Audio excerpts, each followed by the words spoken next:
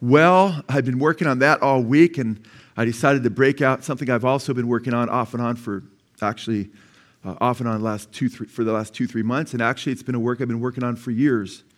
And the thing is I'm going to try to get done really close to on time. If you say, why isn't Joe a stickler right to the minute? Because I don't see that, honestly, just to be honest with you, I don't see that in the Bible where it's like, you got to be done right at this minute. Where is that anywhere in Scripture? I see Paul sometimes ministering, and it's midnight, and the guy falls off a balcony and dies. And then Paul raised him from the dead. Now, I can't do that. You say, Joe, if you could do that, you could speak to midnight, man. You know? But then he raises him from the dead. The guy is raised up, and then Paul keeps preaching until it's morning, okay? So if I'm not going to be a stickler like, it's got to be this exact minute that I've got to stop. But you want to get done at a decent time so people aren't waiting and babies are not, filling up their diapers, right? And so I try.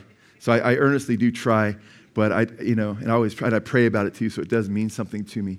But at the same time, it's more important to me that you get the message that I feel God's burned on my heart than that, we should have stopped 3 minutes earlier, Although I try to stop, I've been getting better. I'm a lot better. The messages used to go 20, 25 minutes longer than they do now.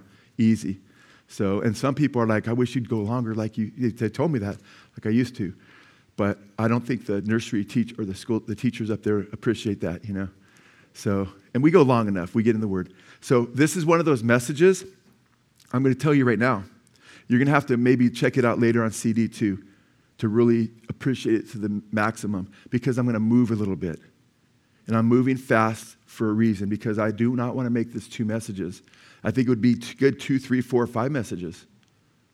But we won't get through the book of Revelation if I keep going off on other things.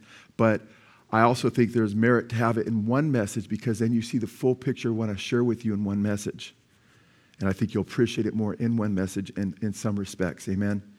And this goes back to just a couple weeks ago when Lisa and I were at a store where her and Carol love to go together, called Sitting Pretty.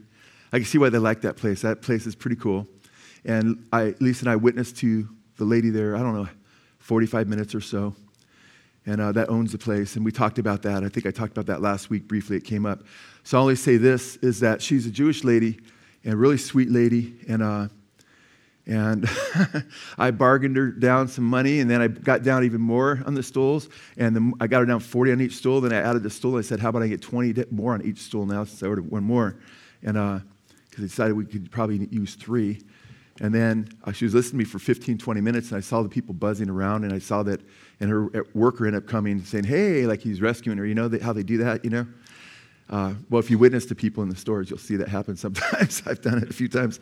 And I was like, and I thought somebody's going to come, because she seemed very involved, but who knows. But she was on the hook, start to understand everything and so forth. And then the $20 I got off on each stool, I said, hey, I want to give you that $20 on each stool back. Just listen to me. I'm paying you to listen to me now. She said, oh, okay. Then I had her for another half hour, I think, after that or so. But I was sharing all kinds of stuff with her, and she was saying how much sense it made, from a Jewish perspective, because she practices a Seder, like the Afikomen, the middle piece of bread, broken, wrapped, buried at the Jewish Passovers where they don't know Jesus, and it's a picture of Christ, and then whoever gets it gets rewarded, and that's what happens when you find out who Jesus is. He said, this is my body, this bread. That was the bread, And she was really like, wow, blown away and excited. So anyway, I showed her some typologies, pictures of Jesus. And I showed her one of my favorite typologies. And I have a favorite typology, but it switches around from typology to typology depending if you ask me, or same with you probably, what's your favorite picture of Jesus, type of Jesus in the Old Testament?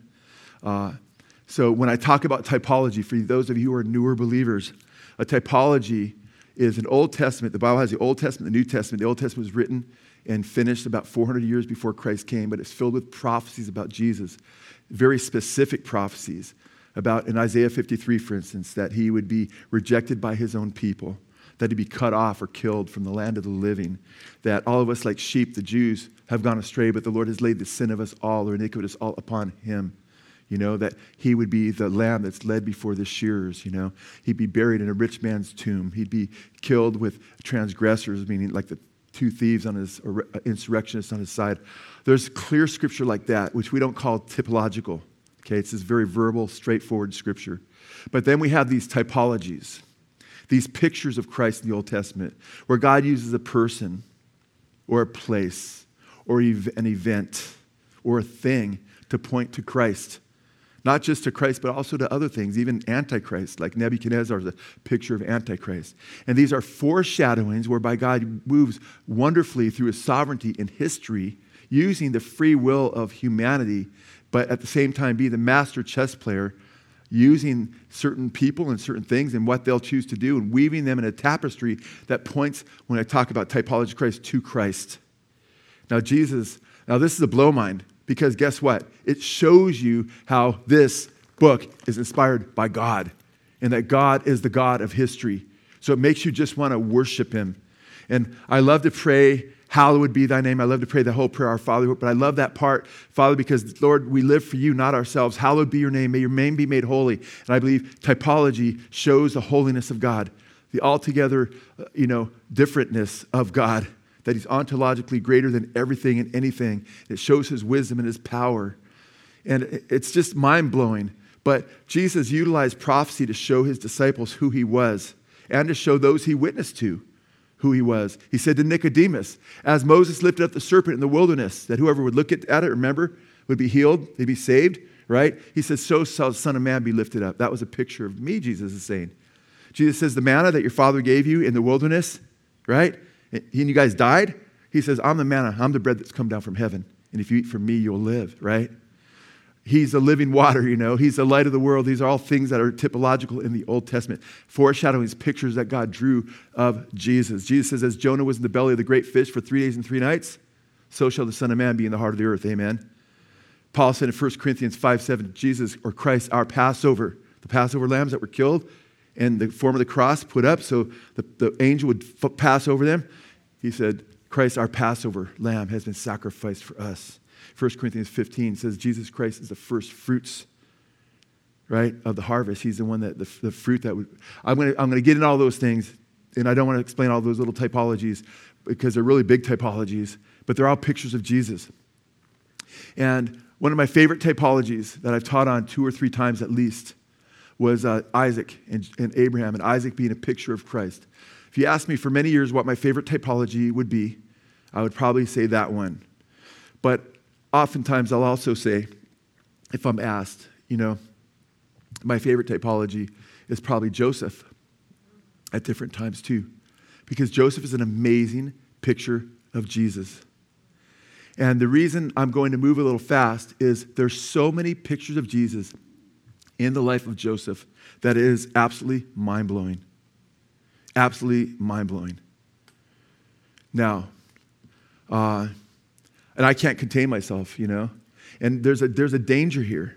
Because every time I show you one of these pictures of Joseph that foreshadows Jesus' life, I'm going to be tempted to camp out on it. Because every one of these you can spend time on. But if I spend time more than maybe 30 seconds on any one of them, it's going to jeopardize when I get done, okay? Because I still try to get done at a decent time. Because I will not go to midnight and then in the morning time, okay? Because, on a special occasion I might. If there's a crisis going on or, I'm not going to see you for some time, we might have a super long message or something like that. But I'm going to try to get done at a decent time as well, okay? So now, let's go and check out Joseph as a typology. But for some of you who are very new, and this is something I have to risk because you may be very new in the Lord, is keep in mind, we're talking about the very book of Genesis, the very first book of the Bible that's in the Jewish Old Testament. And that Jews that reject Jesus have this in their they read it. It's there, it's in the Tanakh, the Old Testament. Amen. So keep in mind, this is something that the Jews didn't recognize at first. Amen. And I will say you this too. A lot of people do not consider Joseph a typology. If you go to Got Questions website, which is a really great website in a lot of ways. It has a lot of really good information there if you have questions. Don't agree with all of its theology. It's dispensational, pre-trib, somewhat Calvinistic. I don't agree with that. But it does have a lot of really good answers. But on their section on typology, they say Joseph isn't a typology because he's not referenced as a typology in the New Testament. But he's a good illustration. It could be used as an illustration. I'm like, what? where do you get that you're trying to be biblical, but you're actually saying something can't be a typology unless it's referenced specifically in the New Testament as such. Where does the Bible say that? That it can't be a typology unless the New Testament references it. Then on counter to that too, I'd say, hey, guess what? The New Testament does reference it and reveal that it is Joseph's life was a typology. Okay, they missed on both those counts. Not to indict the ministry there. I think it's a really great ministry in a lot of ways, even though I disagree with some of the things as I mentioned. Been very much a blessing to a lot of people, including myself.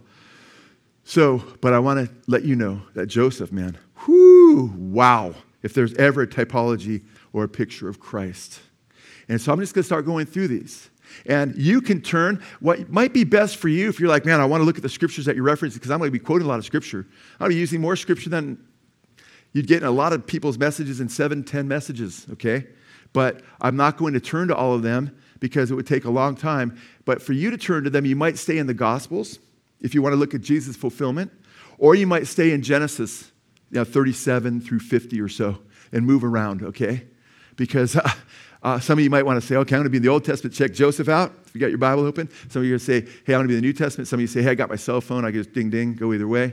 And some of you might want to just sit back and listen and soak it in, okay? Okay. First of all, Joseph, we know, is given this, well, Joseph's mother, Rachel, she couldn't have a baby, right?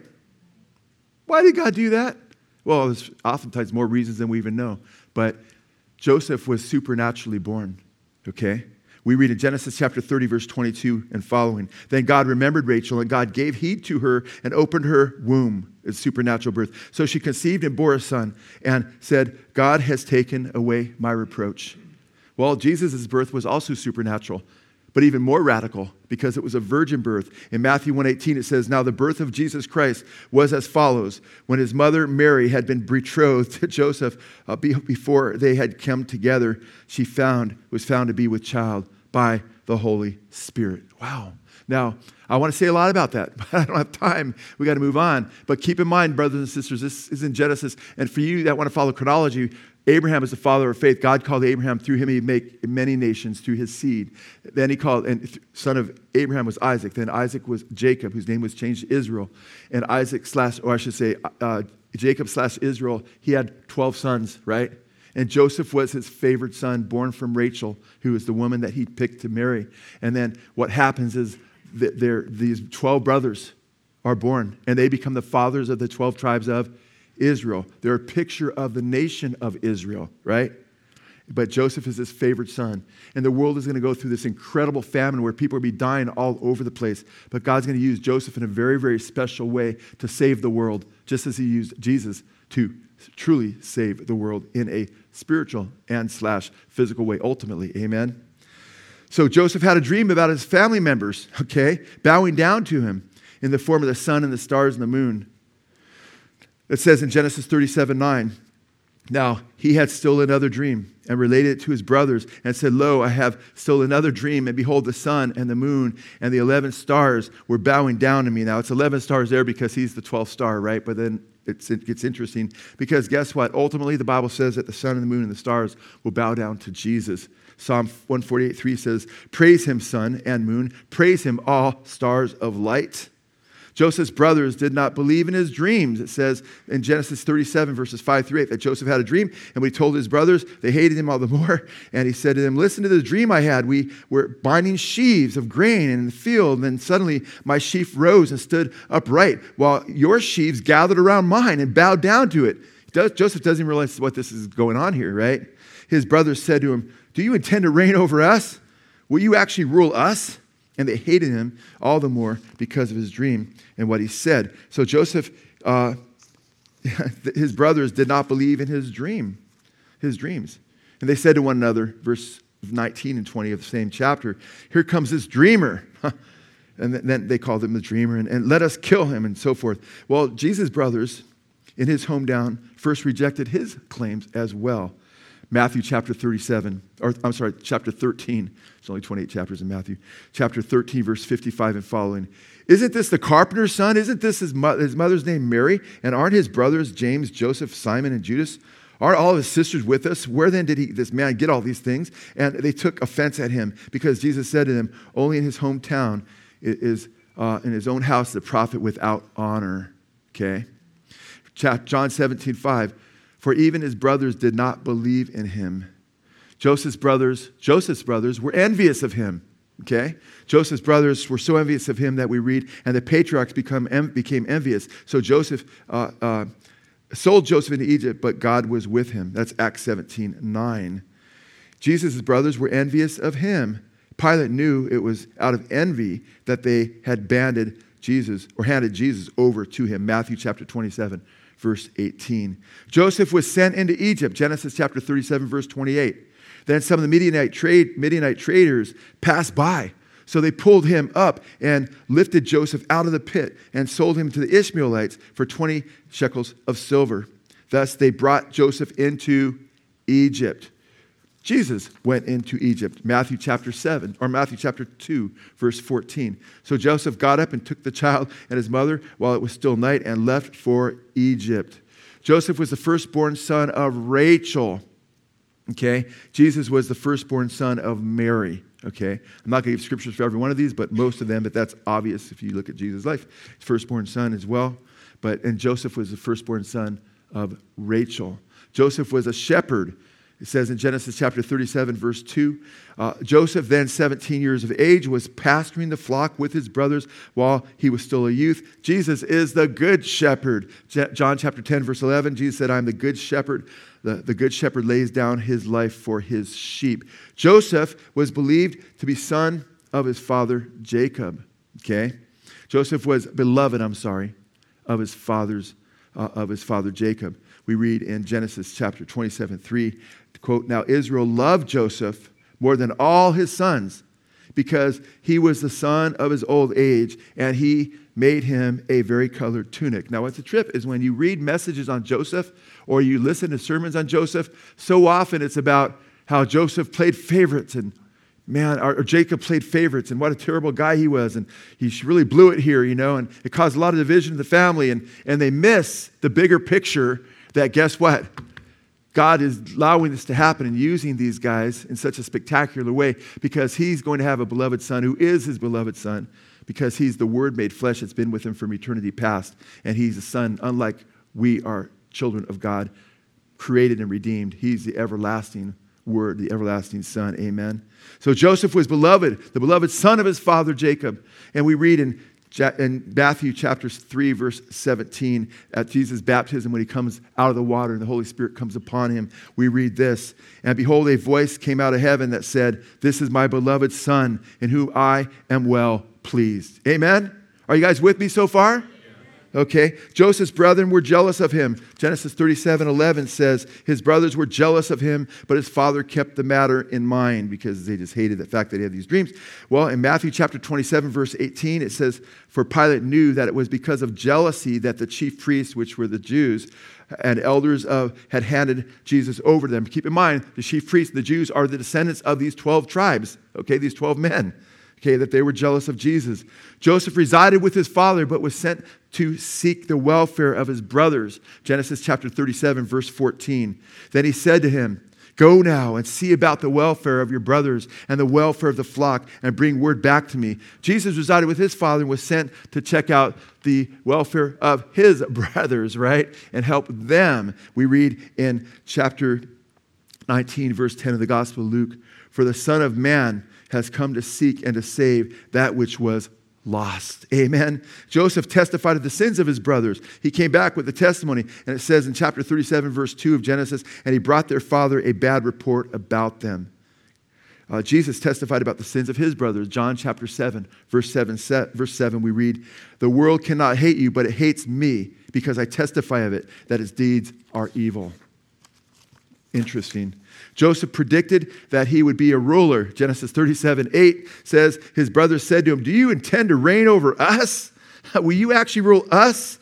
And they hated him all the more because of his dream and what he had said. Jesus predicted that he would be a ruler. Jesus said to them, this is Matthew chapter 26, verse 64. Jesus said to him, you have said it yourself. Nevertheless, I tell you, hereafter you will see the Son of Man sitting at the right hand of the power and coming on the clouds of heaven. Joseph explained the things of God to his brethren, and they thought he was crazy. They weren't just envious. They weren't just jealous. They thought he was crazy. In fact, they said in chapter 37, verse 19, here comes that dreamer, they said of each other. Interesting. Well, when Jesus explained the things of God to his brethren, they thought he was crazy. Mark chapter 3, verse 21. It says, when his father heard about this, they went to they went to take charge of him, for they said, he is out of his mind. Okay? Amazing. And I've never gone through this extensive amount of typology in Joseph. I've taught on typology Joseph here and there when we went through the book of Genesis at one time, but I've been compiling this list for some time. When Joseph was his young, and this may be the youngest list you'll find, when Joseph was young, his father Jacob kept in mind his special claims. Chapter 37, verse 11, it says, and his brothers were jealous of him, but his father kept in mind what he had said. Well, what happened to Mary? What did she do when she found out these miraculous things about Jesus? Chapter 2, verse 51 of Luke. Then he went down with them and came to Nazareth and was obedient to them. His mother kept all these things in her heart. Joseph's brothers hated him. Envious, jealous, thought he was crazy, and hated him. Chapter 37, verse 4, when his brothers saw that their father loved him more than any of them, they hated him and could not speak a kind word to him. Jesus' brothers hated him. John chapter 12 or chapter 15, verse 25. But they have done this to fulfill the word, says Jesus, of the law, where it is written, they hated me without a cause. Joseph was just utterly rejected by his Jewish brethren who didn't understand who he really was, okay? And we read that in Genesis chapter, we see that rejection in Genesis chapter 37, verse 4. And it's interesting because Jesus was rejected, and we see he's actually sold into slavery, right? Jesus was rejected by his brethren, and they didn't understand who he was. In John 1:11, it says he came to his own, but his own did not receive him. In Isaiah chapter 53, in the Old Testament, before Jesus comes as the Lamb of God, it says he was despised and rejected by mankind, a man of suffering and familiar with pain, like one from whom people hide their faces. He was despised, and we held him in low esteem. That's how the Jews look at Jesus to this day. Surely he took up our pain and bore our suffering. Yet we considered him punished by God, stricken by him, and afflicted. But he was pierced for our transgressions. He was crushed for our iniquities. The punishment that brought us peace was on him, and by his wounds we are healed. Thousands and thousands of Jews have come to Christ through this prophecy that I'm reading to you right now in Isaiah 53. It's a really powerful, clear prophecy about Jesus being Messiah, but that he would be rejected by his own people. Joseph was given a special garment to signify his high position. Genesis chapter 37, verse 3. We read that now Israel loved Joseph more than any of the other sons because he was the son of his old age. It's interesting. He's the son of his old age, but it's kind of interesting. Jesus is the ancient one that was been with the Father forever. And he made him a robe of many colors, the many-colored robe. Amen? Jesus was given a special garment that signified his high position. Revelation 19:13, he was clothed in a robe dipped in blood, and the name by which he is called is the Word of God. Now, it's kind of interesting. There's so many pictures of Jesus in Joseph. Do you know what? Of course, it begs the question, what does the coat of many colors represent then? Because it's got to represent, you think it represents something else, and that's one of the most spectacular things that stands out of Joseph, this coat of many colors. How is that a picture of Jesus? Stay tuned, because that's a message in itself, okay? And you can search the internet, try to find the meaning, but because guess what? What I'm writing a little book on that, so it may never come out in book form, but I end up preaching a lot of stuff that I don't end up putting in book form, because if I don't see it anywhere else, it may be a false conclusion, okay? So it's not like, thus saith the Lord. It's like, isn't this interesting kind of little thing I've been working on? I'm excited about it because it's so beautiful. What I believe it represents. But that would be a mess in itself because I'd have to explain it, and I'm going to save that for another time. Joseph was stripped of his clothes. Remember that? They stripped him of his clothes. Genesis 37:23 says, so when Joseph came to his brothers, they stripped him of his robe and the robe of many colors that he wore. Jesus was stripped of his clothes. Matthew chapter 27, verse 28. And they stripped him and put scarlet robe on him.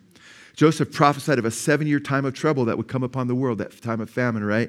In Genesis chapter 41, verses 29 and 30, we read, 7 years of great abundance are coming throughout the land of Egypt. Verse 30 says, but 7 years of famine will follow, and all the abundance in Egypt will be forgotten, and the famine will ravage the land.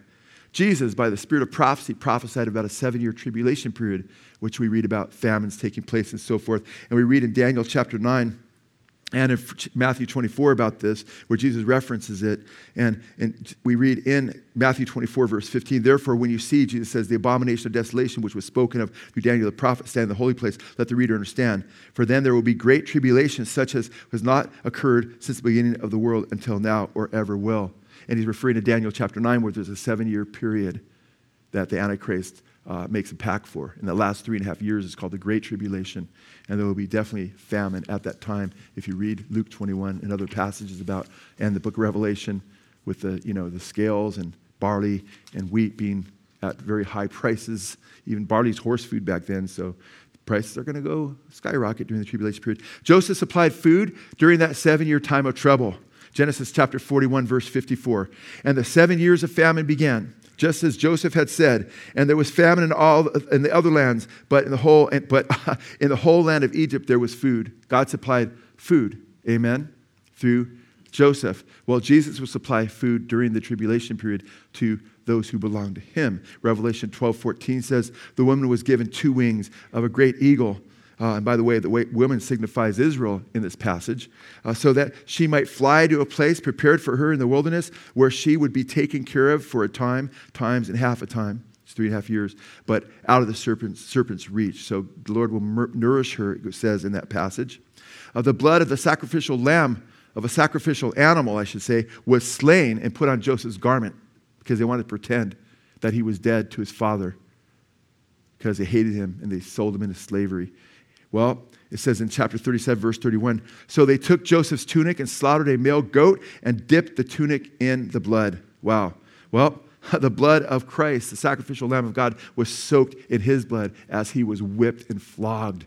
And they actually put 2 different robes on him. The Jews stripped him, and then they put a white robe on him, it says. And then he was handed over to the Romans, where he was whipped again, and they stripped that robe off of him, which would have been pretty painful, and so forth, after they put it back on him, and so forth. So it's quite interesting. And in chapter 19, verse 13, it says of Jesus at his second coming, he is dressed in a robe dipped in blood.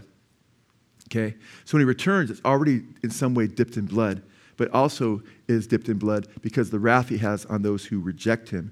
Judah, which brother came up with the plan to basically sell him into slavery? Judah, remember that? That was the brother that did that, the eldest brother. And I thought you said Joseph was the eldest brother. He was the firstborn to Rachel. Okay, Judah was born to Leah. Judah said to his brothers, what will we gain if we kill our brother and cover up his blood? Come, let us sell him to the Ishmaelites and not lay our hands on him. After all, he's our brother, our own flesh and blood. His brothers agreed. So let's make some money off him. Okay? Judas conspired. Judas in the New Testament, not Judah, but Judas conspired in the New Testament with his brethren, the other Jews, to betray Jesus. Are you guys following me? Yes. This is crazy. Yes. And we've just begun. We read that then, and this is in Matthew chapter 26, verse 14. Then one of the 12, named Judas Iscariot, went to the chief priests and said, what are you willing to give me to betray him to you? And they weighed out 30 pieces of silver to him. Okay? Joseph was betrayed by his older brother Judah, who would become the leader of the tribe of Judah. Jesus was betrayed by Judas, one of the 12 apostles, who obviously also came from the brethren of Israel. And Judas is the Greek spelling, guys, of Judah. Same name. It's just the Greek. Come on, guys. You show this to Jews, man, their eyes will bug out, you know. Joseph was betrayed for 20 pieces of silver, the price of a slave wage in his day. Jesus, we read in Genesis chapter 37, verse 28, then some Midianite traders passed by, so they pulled him up and lifted Joseph out of the pit and sold him to the Ishmaelites for 20 shekels of silver. Thus they brought Joseph into Egypt. Jesus was betrayed for 30 pieces of silver, the price of a slave in his day. Matthew chapter 26, verse 14. Then one of the 12 named Judas Iscariot went to the chief priest and said, what are you willing to betray? And he's, it cost 30 pieces of silver, as I mentioned earlier. Joseph was handed over to the Gentiles. They're Jews, right? And they hand him over to the Gentiles. Chapter 37, verse 27, come sell him to the Ishmaelites and not lay a hand on him. And they went to the Midianite merchants and came by, and then boom, Joseph's given over. Genesis 37, verses 27 and 28. What happened to Jesus? The Jews gave him over to who? The Gentiles. Jesus was handed over to Gentiles. Matthew chapter 20, verses 18 and 19. Behold, we are going to Jerusalem, and the Son of Man, Jesus said, will be delivered by the chief priest, or to the chief priests and scribes, and they will condemn him to death and will hand him over to the Gentiles to mock and scourge and crucify him. And on the third day, he will be raised up. Brothers and sisters, does anybody else have a life like Joseph and Jesus? Was anybody sold by their brethren to the Gentiles by a guy named Judah or Judas and all the other things we're talking about? Can you know anybody else that went through that? I could just take 2 or 3 of these, and they only happened. I could find 2 or 3 that only happened to Jesus and Judas. Can find 7 or 8 that only happened. Can find 25. Can find 50. I don't even know how many are here. I lost count. I didn't have time to count. I'm like, I'm going to be late if I count these up because I keep adding. I've added this list through the years, okay? And I'm like, and I find more every time I go through the life of Joseph. I'm like, this is just so, Lord, so crazy. How could you deny the inspiration of Holy Scripture? Amen? Through the rejection of Joseph, his brethren are actually being set up with conditions by which they will be saved. Isn't that amazing? Through the rejection of Jesus, his brethren were being set up, and actually the entire world, to be saved through his rejection. Amen. Joseph's ministry for salvation of the world began at the age of 30. Interesting. Genesis 41:46. And Joseph was 30 years old when he stood before Pharaoh, king of Egypt. Wow. Jesus' ministry of salvation for the world began at the age of 30. When he began his ministry, Jesus scriptures say in Luke chapter 3, verse 23. The other one was Genesis 41:46. The Genesis 3:23 of Jesus says, when he began his ministry, Jesus himself was about 30 years of age. Wow. People were told to do by Pharaoh whatever Jesus tells, or whatever Joseph tells you to do. Chapter 41, verse 55 says, then Pharaoh told all the Egyptians, go to Joseph and do whatever he tells you. People were told by Mary to do whatever Jesus tells you to do. His mother said, John 2:5, to the servants, whatever he tells you to do, do it. Come on, guys. You can't make this stuff up. When wrongfully imprisoned, Joseph won the respect of his jailer. Chapter 39, verse 21 of Genesis says the Lord was with him and showed him kindness and granted him favor in the eyes of the prison warden. Wow. When wrongfully crucified, Jesus won the respect of the centurion at the cross. Luke chapter 23, verse 47. Now when the centurion saw that what had happened, he began praising God, saying, certainly this man was innocent. Wow. Joseph was a wonderful counselor. 41:39 of Genesis. So Pharaoh said to Joseph, since God has informed you of all this, there is no one so discerning and wise as you are.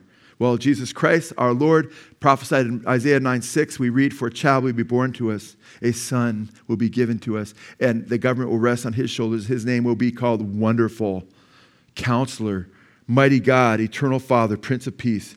Whatever Joseph set his hand to was caused to prosper. Genesis chapter 39, verse 5. And it came about that from that time he was made overseer over the house of all that was owned. He got favor, you know. It says he was made an overseer in his house of all that he owned. And the Lord blessed the Egyptian's house on account of Joseph. Thus the Lord's blessing was upon all that he owned in the house in the field. Whatever Jesus set his hand to, the Father called to prosper.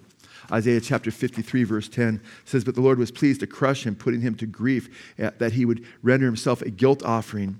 He will see his offspring. He will prolong his days, and the good pleasure of the Lord will prosper in his hand. When Joseph was severely tempted, he refused to sin against God. Remember Potiphar's wife? He's serving a servant in Potiphar's house before in Egypt, before he's elevated, or in prison. Then he's in prison. Then he's elevated to Pharaoh's right hand, basically. Well, He's falsely accused by Potiphar's wife when she seeks to tempt him to lay with her. We read in Genesis chapter 39, verse 8, 9, and 12, but he refused and said to his master's wife, how then could I do such a great evil and sin against God? What a great example. Flee sexual sin, brothers and sisters. She caught him by his cloak and said, come to bed with me. But he left his cloak in her hand and ran out of the house. When Jesus was severely tempted, he resisted and refused to sin against his Father. Matthew chapter 4, verses 8 through 10, and the devil took him to a very high mountain and showed him all the kingdoms of the world. And he said, I'll give this to you if you just bow down and worship me. And then what did Jesus say? He said, get away from me, Satan, away from me. He said, it's written, you shall worship the Lord thy God and serve him only. Hebrews 4:15 says, for we do not have a high priest who cannot sympathize with our weaknesses. The high priest, by the way, in the Old Testament was a picture of Jesus too. They're just all over the place, right? We do not have a high priest that's unable to sympathize with our weaknesses, but one who has been tempted in all things as we are, yet without sin. It's interesting. Joseph is one of the few typologies in the Old Testament where you don't see him sinning. Isn't that interesting? And there's so much. You have the longest narrative about his life without seeing him blow it at all, because he's such a powerful picture of Jesus. Daniel's another one. Joseph was falsely accused. Then she told the story. That's Potiphar's wife. The Hebrew slave you brought us came to me and made sport of me. But as soon as I screamed for help, he left his cloak beside me and ran out of the house. When his master heard the story, his wife told him, saying, this is how your slave treated me. He burned with anger. Joseph's master took him and put him in prison, the place where the king's prisoners were confined. He was falsely accused and imprisoned. Jesus was falsely accused. Mark chapter 14, verse 55 and 56. The chief priests and the whole Sanhedrin were looking for evidence against Jesus so they could put him to death, but they did not find any. Many testified falsely against him, but their statements did not agree. Sound familiar? Joseph is falsely imprisoned. Chapter 39, verse 20 of Genesis, we read, so Joseph's master took him and put him into jail, the place where the king's prisoners were confined, and he was there in the jail. Jesus was falsely imprisoned. In John chapter 8, verse 18, verse 12, we read, so the Roman cohort, the commander and his officers of the Jews arrested him and bound him. Yet we know Jesus was innocent. Joseph was thrown into a pit by his brethren. They're discussing killing him. They throw him to a pit, and that's where they discuss handing him over to the Gentiles. Well, we read in Genesis chapter 37, verse 24, and they took him and threw him into the pit. Now the pit was empty without any water in it. Wow. Jesus was arrested in Caiaphas' courtyard. Matthew chapter 25, verse 57, 59, and 60. What's the significance there? Well, guess what? It doesn't say Jesus was thrown into the pit, but guess where I've been? When you go to Israel, we try to go there. You go to Caiaphas' courtyard where Jesus spent the night. And guess where you go when you go to Caiaphas' courtyard? It blew me away. Because I have something I bought in Israel, my first or second trip there. And it is a molded picture, it's protruding, made out of, I think, bronze or something. And it's like yay big and sits in my office right next to me. And it's a picture of Joseph revealing himself to his brethren. And all his brethren weeping because they realized what they did to him, bawling. And that sits by my bedside, or my chair to this day in my office. And that thing just blows me away because it's such a picture. And I bought that in Israel years ago. And Joseph, this story brings me to tears very often. When I went to Caiaphas' courtyard, the typology has always been something, for many years, just lives in my heart, And when I was at Caiaphas' courtyard, I was like, oh, this is where they would have put Jesus. Because guess what? Here's the dungeon. Guess what you have to do to get in the dungeon where they would have held Jesus overnight before he was given to the Gentiles? You have to walk down to a big pit. He was put in a pit by his brethren before he was given to the Gentiles. And Jesus, I wonder if Jesus is like, well, this is part of the story, Amazing. Joseph was thrown in the pit by his brethren. Jesus was thrown into a pit near Caiaphas' courtyard. Joseph became a servant. Genesis chapter 41, verse 12. Now the Hebrew youth was with us there, a servant of the captain of the bodyguard. And we related to him, and he interpreted our dreams for us, because Joseph was so righteous and so prominent in the prison because he was a witness for God. They saw his integrity, and the captain of the guard said, we want to use you because we see his integrity. And they saw his supernatural ability. To each of us, he interpreted our dreams. Jesus became a servant, Philippians chapter 2, verses 5 and 6, who, although he exists in the very form of God, did not regard equality with God something to be held onto or grasped, but he emptied himself, taking the form of a bondservant, and being made in the likeness of men. Joseph was condemned with other prisoners. Isn't that interesting? After they'd been in custody for some time, each of the two men, the cupbearer and the baker, remember the cupbearer and the baker in this story? You guys need to read through your Old Testaments if you don't know these stories. It just makes God's word alive more to you when you start to read it, you start to understand it more. They were being held in prison and had a dream that same night. And each dream had a meaning of its own. Wow. Jesus was condemned with two prisoners. Two prisoners. Not a cupbearer and a baker, but two malefactors. We read in Matthew chapter 27, verse 38, two robbers were crucified with him, one on his right hand and one on his other. Joseph prophesied. Isn't that a trip? Joseph prophesied of the two prisoners would see life. Now check this out. Joseph prophesied that one of the two prisoners would see life. Okay? That one of the two prisoners would see life. We read in Genesis chapter 40, verse 12, then Joseph said to him, this is the interpretation of it. The 3 branches were 3 days. With 3 more days, Pharaoh will lift up your head and restore it to your office. And you will be put in Pharaoh's, you'll put this is the cupbearer. You'll put Pharaoh's cup into his hand according to your former custom when you were the cupbearer. So guess what? You're going to live, okay? Jesus prophesied to one of the 2 men he was condemned with that he would live, right? This is just a blow mind. Luke chapter 23, verse 39.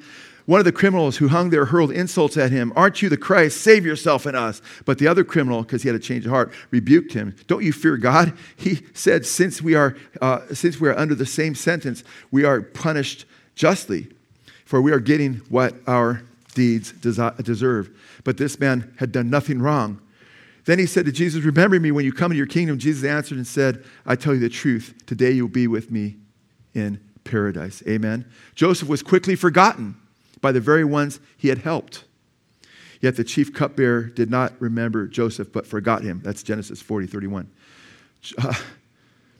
Jesus was quickly forgotten by the one he helped.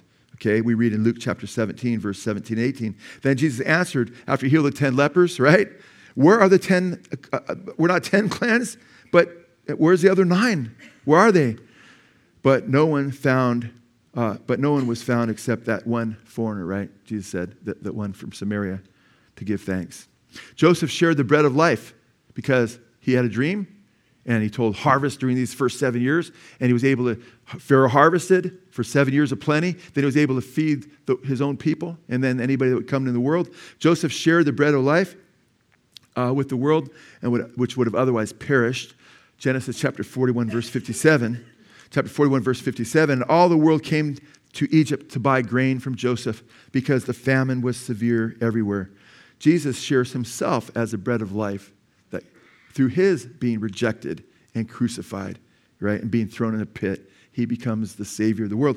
He shares the bread of life with the world which have otherwise perished. John 6:35 and 51, Jesus said to them, I am the bread of life. Whoever comes to me shall not hunger, and whoever believes in me shall never thirst. I am the living bread that came down from heaven. If anyone eats this bread, he will live forever. And the bread which I give is for the life of the world is my flesh. Come on, you guys. Now, Joseph's just a picture, an awesome picture of Jesus. Joseph gives the bread of life. Jesus is the bread of life. Amen. By feeding the starving world physical bread, Joseph became the Savior of the world. Genesis 41:57. The people of all the earth came to Egypt to buy grain from Joseph because the famine was severe in all the earth. Wow. By feeding the starving the starving world spiritually, the bread of life, Jesus became the Savior of the world. John 3:16 and 17. For God so loved the world that he gave his only begotten Son. Whoever believes in him shall not perish but have everlasting life. For God did not come to the world to condemn the world, but the world through him may be saved, right? Joseph was believed to have been dead by his father and brethren, right? Because his brethren sold him, but they figured he's dead by then. His father thought he was dead for sure. Genesis 44:20 says, we said to my Lord, we have an old father and little child of his old age. Now his brother, speaking of Joseph, is dead, they said. So he alone is left of his mother, meaning Benjamin, because he wanted Joseph to bring him back to Egypt.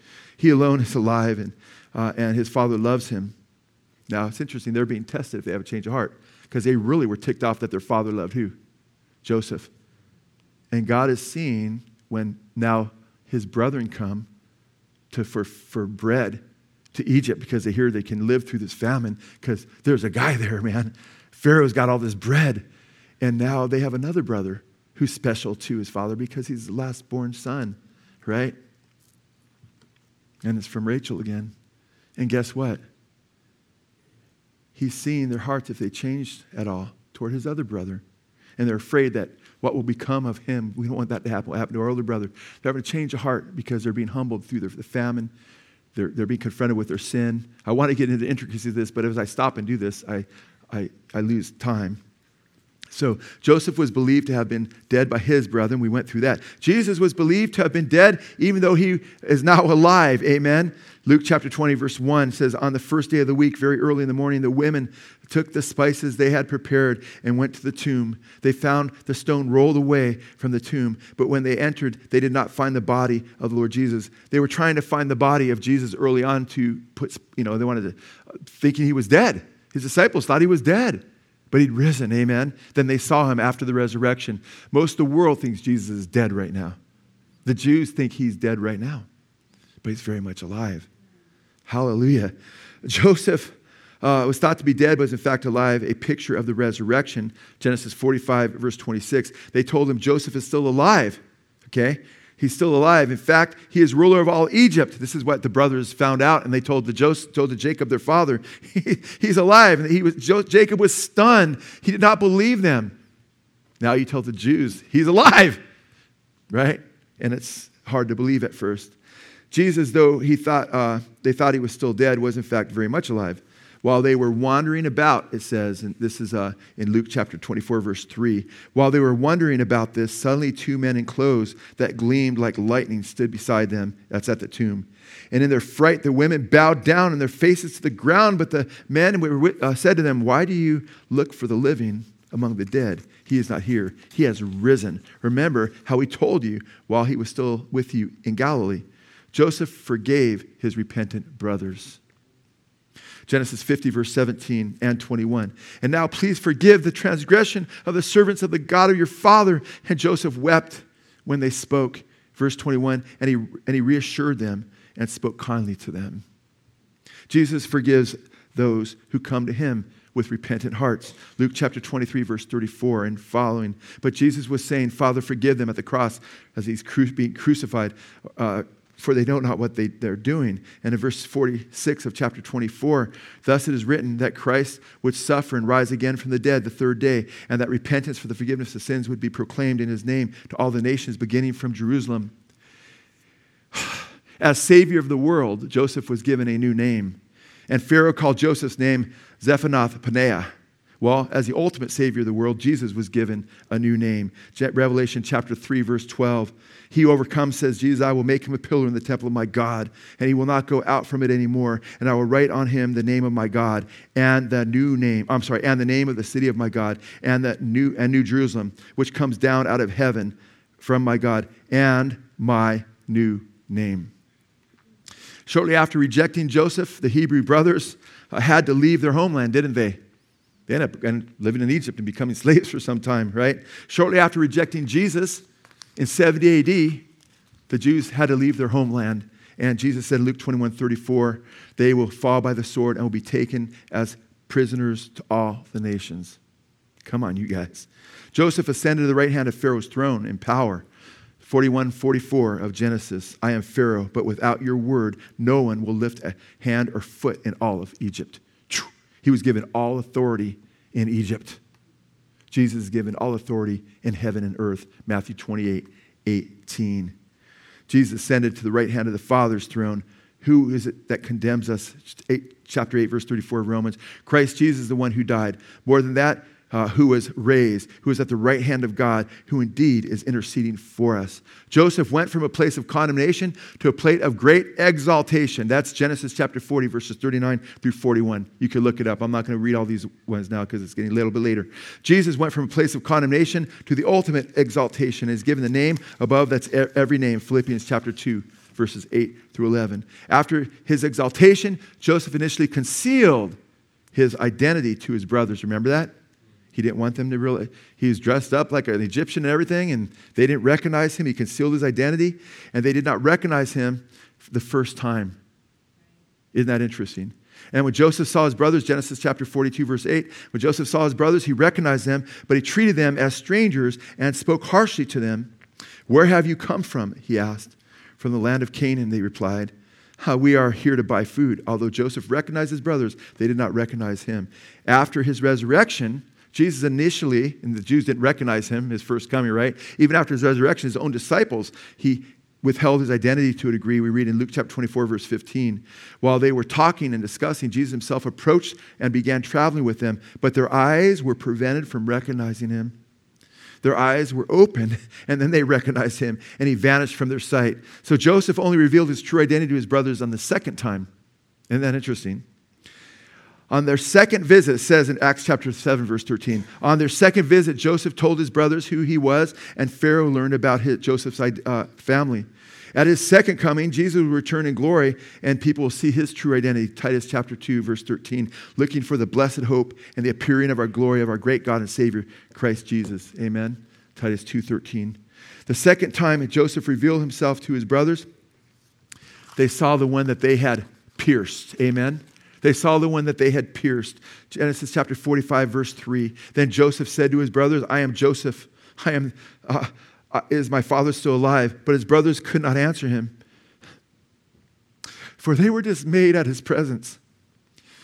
At Jesus' second coming, he will reveal himself to the world and to his brethren who had pierced him. Revelation 1:7, behold, he's coming with the clouds, and every eye shall see him, and they also which pierced him, and all the kindreds of the earth shall mourn over him. So be it, amen. Revelation 1:7. Zechariah chapter 12, verse 9 and 10. This is the Old Testament. I show this to Jews sometimes when I witness. Show this to my Dr. Tenenbaum. Lisa's a doctor years and years ago with the Yarmulke conservative Jews. He said, that's not in the Bible. My Old Testament, I show it to him. He's like, he had nothing to say. It says, and in that day I will set about you to destroy the nations that come against Jerusalem, and I will pour out on the house of David and on the inhabitants of Jerusalem the spirit of grace and of supplication, so that they will look on me, whom they have pierced. And he goes on to say, they will mourn for him as one mourns for his only son. Ooh, isn't that interesting? God, Yahweh, right? They mourn for me as the only son. Come on, guys. The second time they saw Joseph, he spoke to his brothers in Egypt. He revealed himself to them, and there was great weeping. There was great weeping. It says in Genesis chapter 45, verses 1 through 5 and 14, then Joseph could not control himself for all who stood by him. He cried, make everyone go out from me. So no one stayed with him. And when Joseph made himself known to his brothers, and he wept aloud, so that the Egyptians heard it, and the household of Pharaoh heard it. In verse 14, it says, and Benjamin wept upon his neck. So you see, Benjamin's weeping, and he's never even met Joseph, right? And he's weeping, and there's all this crying going on. When Jesus returns a second time, the 12 tribes of Israel, the descendants of those brothers, right? They will weep. It says in the scripture in Zechariah chapter 12, verse 12, I will pour out on the house of David and the inhabitants of Jerusalem a spirit of supplication, great supplication. They will look on me and they will see him whom they pierced. They will mourn for him as one mourns for his only child. And get this, and grieve bitterly for him as one grieves for a firstborn son. On that day, weeping in Jerusalem will be great, like the weeping of Hadad Ramon in the plain of Megiddo. The land will mourn, each tribe by itself. We're almost done here. When Joseph's brethren recognized Joseph, whom they pierced, they confessed their sins and repented.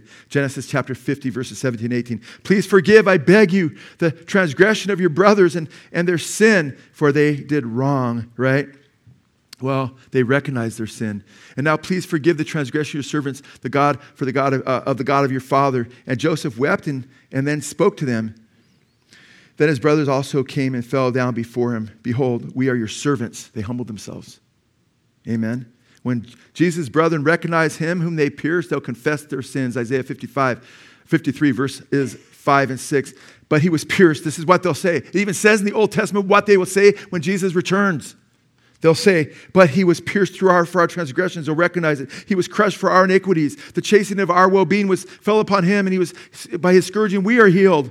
All of us like sheep have gone astray. Each of us has turned to his own way, but the Lord has caused the iniquity of all to fall on him. They're saying this as though it happened now. They recognize it. That's a trip, man. Isaiah 53 is not just going to say doesn't say what Messiah is just going to do, but that he'll be rejected, he'll be hated, but also guess what? It describes what's going to happen in chapter 12, that they're going to actually confess their sins and recognize him. Old Testament, guys.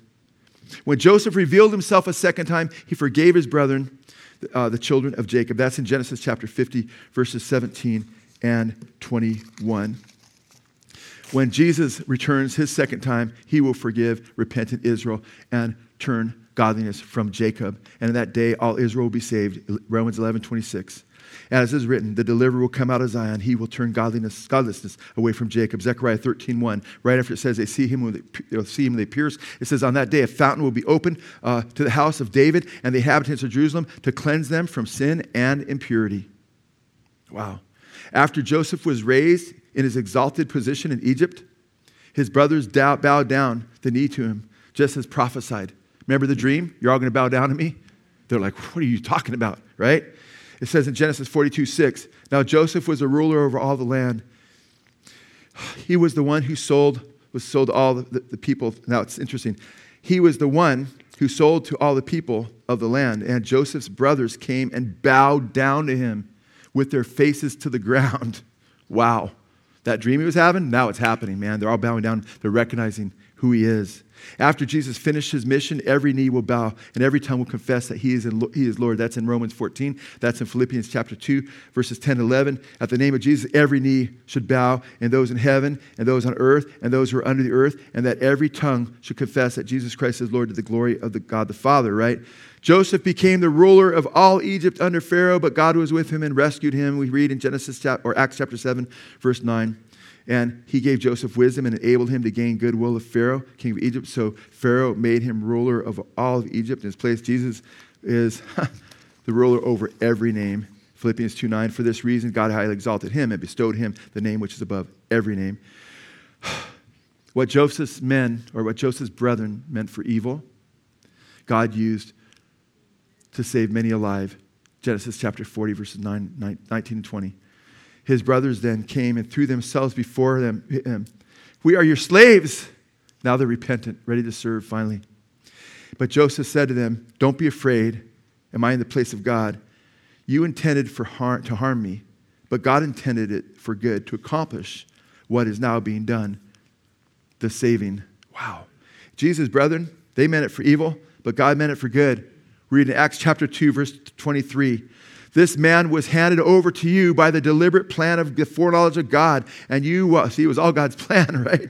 And you will, with the help of wicked men, put him to death by nailing him to a cross. He's saying this to the Jews, but also included the Gentiles, he says. Verse 36 says, therefore let all Israel be assured of this. God has made this Jesus, whom you crucified, both Lord and Messiah. Acts 2, 23 and 36. Romans chapter 11, verse 12. But if the transgression, meaning Israel's rebellion against God, means riches for the world, meaning the Gentile world, and their loss means riches to the Gentiles, how much greater riches will their fullness bring, meaning God's using it all for the good. After suffering in Egypt and being exalted, Joseph took a Gentile bride. Isn't that interesting? He takes a Gentile bride. Genesis chapter 41, verse 45, Pharaoh gave Joseph the name Zephaniah, and gave him Asenath, daughter of Potiphera, priest of On, to be his wife. Well, after Jesus suffered and was exalted, he took what? A Gentile bride, right? We've talked a lot about that, but that's in Genesis or Revelation and other places. 2 Corinthians chapter 11, verses 2 and 3. Ephesians chapter 5, verses 25 through 27. Revelation chapter 7, or chapter 19, verses 7 through 9. You read about the bride of Christ. Amen. Okay, and in Revelation 7, his bride has made herself ready, and she's made up of all nations, kindreds, people, and tongue, the Gentile world that he's fed the bread of life. And then he comes back in verse 11, the King of Kings, the Lord of Lords, for his bride. Amen. Okay, and what they meant for evil against Joseph, God promises in Romans 8:28, God works everything for the good, for those who love him and are called according to his purpose. Amen. Now, I don't even know how many that is, man, because guess what? I didn't want to tell you how long this was, because it was like 24, 25 pages, okay? And I have a number of prophecies, sometimes several on each page. So it's got to be around 50 or so. I don't know. I'll count them later, okay? But when people say, oh, there's 300 prophecies about Jesus in the Old Testament, I'm like, shh. And people are like, that's an exaggerated number. I'm like, now that's like a way low number. Just Joseph's life has over 50, you know. That's amazing, mind-boggling, you know. You know what? This should encourage your faith. Doesn't it encourage your faith? When Satan, amen, praise God. Give glory to God. We love you, Father. We praise your holy name. We love you, Lord God. Praise you, Jesus. Amen, you guys. I'll tell you what. Typology is a blessing for a lot of reasons. It shows God's power. Whoa, power, right? Look, he's moving all these chess pieces, right? And he's doing it. You know, I love dogs. They listen to you more than cats, okay? I love cats when they're kittens, and I like cats, but I love kittens and I love dogs. And I like cats. I just haven't had one for a long time, maybe, and my family's allergic, and I accidentally killed one when I sat in a chair, and it was under the chair. It's sad. I wept for a long time. It was traumatic for a whole family, you know? But guess what? It's hard to herd cats, too. Well, guess what? God has millions of people that are worse than cats, okay? And somehow he's able to weave all this together. Isn't that a trip? That's power. That's wisdom, God's wisdom. Magnify God's power and praise him. Praise him for his incredible wisdom. Praise him for his great love and going to all these lengths to save us. Amen? Right? Praise him for his faithfulness to Israel and to his people. Amen? Praise him for his sovereignty and how he's ultimately in control of all things. Even though we make choices and we're accountable for those choices, he'll even use those choices and weave them into the fabric to get glory in the end. Amen? Praise God for his witness, because it's a testimony, a witness of who God is. Amen? And you should be using these typologies and pictures of witnesses to people as you talk in the streets, because they cannot say anything about it. They can't say, well, that can't be true because that's just a big coincidence. Come on, we know that's ridiculous. Amen? So it's a powerful witness. He's the God of prophecy. He tells the end from the beginning. He does it in the most powerful ways. He's an artist. Amen? How artistic is this? If you like art, God blows every artist away infinitely so. Just look at one sunset, by the way. Look at the snow-capped mountains that I think we lost because of the warmer rains.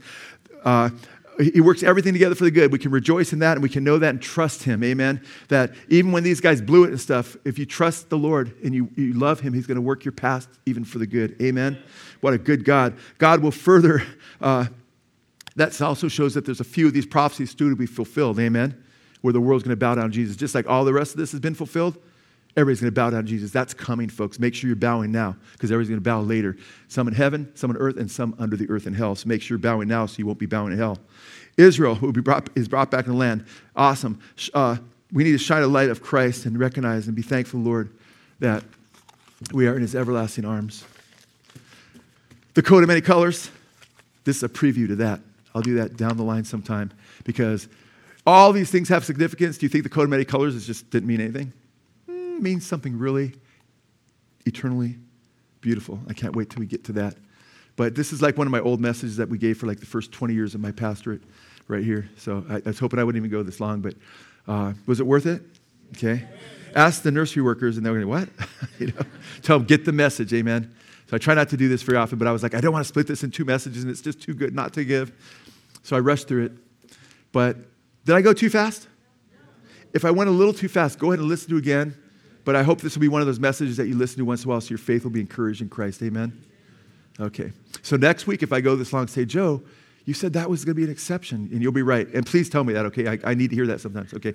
Everybody, please stand up. Let's pass out the cup and the bread. What an awesome God we have, amen? And guess what? We're passing out. And guess what? Hundreds of millions of other professing Christians are passing out today. The bread, as a representative of who? Jesus, because he gives his life as the bread to the world, amen? And the Jews are blinded to it now, just as Joseph's brethren were blinded for a while, right? But in the end times, they're going to have to come to Jesus, and they're going to cry out to him in the wilderness, save us, save us. In the end, when he reveals to them, see, guess what? He was already sending them home with some bread, wasn't he? Before they recognize him. And he'll give them bread in the wilderness, right? And then Jesus said, you won't see me again until you say what? Blessed is he who comes in the name of the Lord. Then they'll start to realize who he is, and they'll say, blessed is he who comes in the name of the Lord. Then they'll see him whom they pierced. They'll see this is Joseph. You know what the Jews did as they're passing out cup and bread, because I have an extra couple minutes here? The Jews saw these prophecies about the Messiah being a sufferer in the Old Testament. And they saw these prophecies about the Messiah being a ruler, like King David. But they saw him suffering like Joseph. So the Jews, before Jesus came, tried to rationalize, what does this mean? He suffers. He's like Joseph. Isaiah 53, there's midrashes, Old Testament commentaries in the Old Testament that the Jews had before Jesus came, where they talked about how the Messiah would suffer. But they said, wait, he's going to rule. It didn't make sense. So guess what they did? They said, there must be two Messiahs. So he said, we're waiting for two Messiahs. Messiah ben David, the son of David, and Messiah ben Joseph, the son of Joseph. There must be two Messiahs. And when Jesus came, what? But they were under the slavery of Rome, right? Paying to these heathen, they despised, being mistreated by the Romans. So what Messiah do you think they wanted to come? Messiah ben what? David. Messiah ben David. Are you with me? They wanted the ruling one to kick their rear ends, man. Come and destroy these Romans. They didn't want Messiah ben Joseph, the son of Joseph. Guess who showed up? Because before he's going to be king and rule over you, you have to be what? Forgiven of your sins. Amen? You can't walk with Jesus and him be your king unless you repent and are forgiven. So it wasn't two Messiahs. It was what? One Messiah, two comings. Just as Joseph was first rejected by his brethren, then he revealed himself in his kingly office. Amen? And I want to let you guys know, we have an awesome God. And he's come once and he's coming back again. There was only ever one Messiah with two comings. And he paid for everyone's sins here, okay? By the way, I can show you the same kind of stuff I just showed you here with Moses, with David, with Adam, with Jonah, with Jeremiah, with Daniel. These typological prophecies are mind-blowing, guys. And there's no way you can explain away.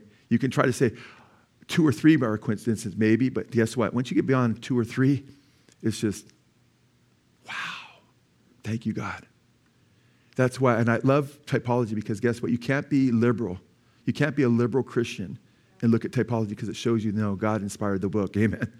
God inspired his word. So God gave himself for you, the bread of life. I explained to this Jewish woman that Lisa and I were witnessing to a couple weeks ago. I explained to her, I said, look, in your Jewish ceremony, you have the afikomen, right? She goes, yes. I go, do you practice Seder? Yes, I do. I go, you have 3 pieces of bread. They're unleavened, right? They all don't have any yeast and they're flat, right? She said, yeah, they're pierced, they're bruised, they're striped, It says in Isaiah 53, the Old Testament, he was pierced for our sins. He was bruised for our iniquities. By his stripes we are healed. And he's without sin. Leaven was a picture of sin for the Jews and the Gentiles when you understand the Bible. And that middle piece is taken out. I said, right? She goes, that's right. And it's broken. Jesus is one with the Father, Son, and Holy Spirit. Jesus is taken out, the middle. He becomes a man. The middle piece. God left heaven, Father, Son, Holy Spirit. Son left heaven, and he became a man. Amen? And I said, just like that bread is broken, Jesus was broken. And what do you do with that bread? You wrap it in cloth at your Seder. This happens by hundreds of thousands, millions of Jews around the world when they practice Seder. And you wrap it in cloth, right? Then what do you do? Yeah, then we hide it. I go, you hide it. Jesus was buried. And I go, what happens, when you bring that thing up, you get rewarded. Whoever finds it gets a reward. Everybody rejoices. She goes, that's right. And she hit her. She goes, oh, wow. I go, that's what happened to Jesus. Whoever finds Jesus, the bread of life, receives eternal life and is blessed. Amen. Greater than rewards by his grace. Amen. And that was one of the places she goes, wow, it makes sense, I was like, praise God. It does make sense. She could never go to a Seder again now and not see that. Amen. Once you start seeing Jesus, you can't unsee him unless you have a hard heart and you want to be your own God and want to do your own thing and make up your own morality, which is pathetic compared to God's morality, right? So this bread, Jesus took that middle piece, amen. He said, this is my body. This piece, this unleavened bread in the Passover Seder that we're practicing, that the Jews were all practicing, he said, this is my body. This picture of me. He's going to die on Passover day the next day. On Passover day, it's Passover lamb. He's going to die on that very day. Amen? This is my body, right? I want to encourage you right now, if you don't know Jesus Christ, if you have not been forgiven of your sins, this is very, very important. If you missed everything else, don't miss this. You need to make sure you're right with God. Because this God, this creator who has all this wisdom and power, we all deserve death. The Bible says all have sinned. Would you admit you're a sinner? Would you say you're the only one that's sinless? No, the Bible says if you say you're without sin, you're a liar, the truth is in you. And the Bible says that sin is transgression or breaking God's moral law. We've all know in our hearts we're guilty. We've done things that are wrong. Have you ever taken something that belonged to you? Have you ever said a lie? Have you ever taken something? Have you ever had a bad thought toward a woman that is not your wife? Or lust for a different woman or man or whoever. The Bible says that we're all sinners. Have you ever put anything before God? The Bible says idolaters go to the lake of fire because he has to be first in our lives. If you ever use God's name in vain, we've all broken God's moral law. And the Bible says the wages of sin is death. What we get because of sin, that's why we die. And we get separated from God forever because we deserve hell. Okay, there's prisons all over, but there's a great prison called hell where everybody goes unless they're forgiven. Have you been forgiven? The Bible says the wage of sin is death. That's what you earn. But the gift of God is eternal life through Jesus Christ our Lord.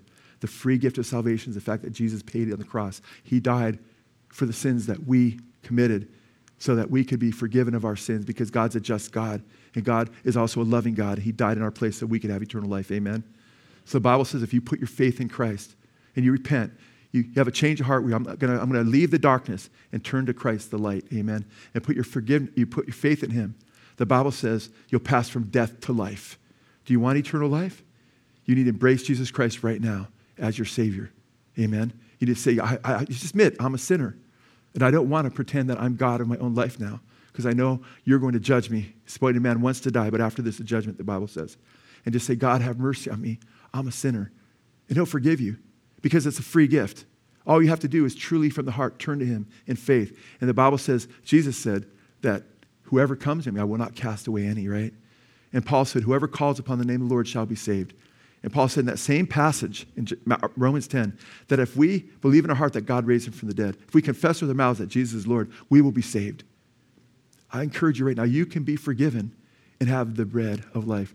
Or you can starve for eternity by rejecting the bread that Jesus offers and the water of life that he offers you this day. The Bible says that we weeping and gnashing of teeth, outer darkness forever and ever for those who reject Christ because they don't want to be with Christ. And he says, okay, you're going to outer darkness. You're separated from my light and my love and my goodness. That's outer darkness. And you're under judgment. Billy Sunday was preaching one day to a packed house, and evangelist, a baseball player from years ago, and MLB player, retired.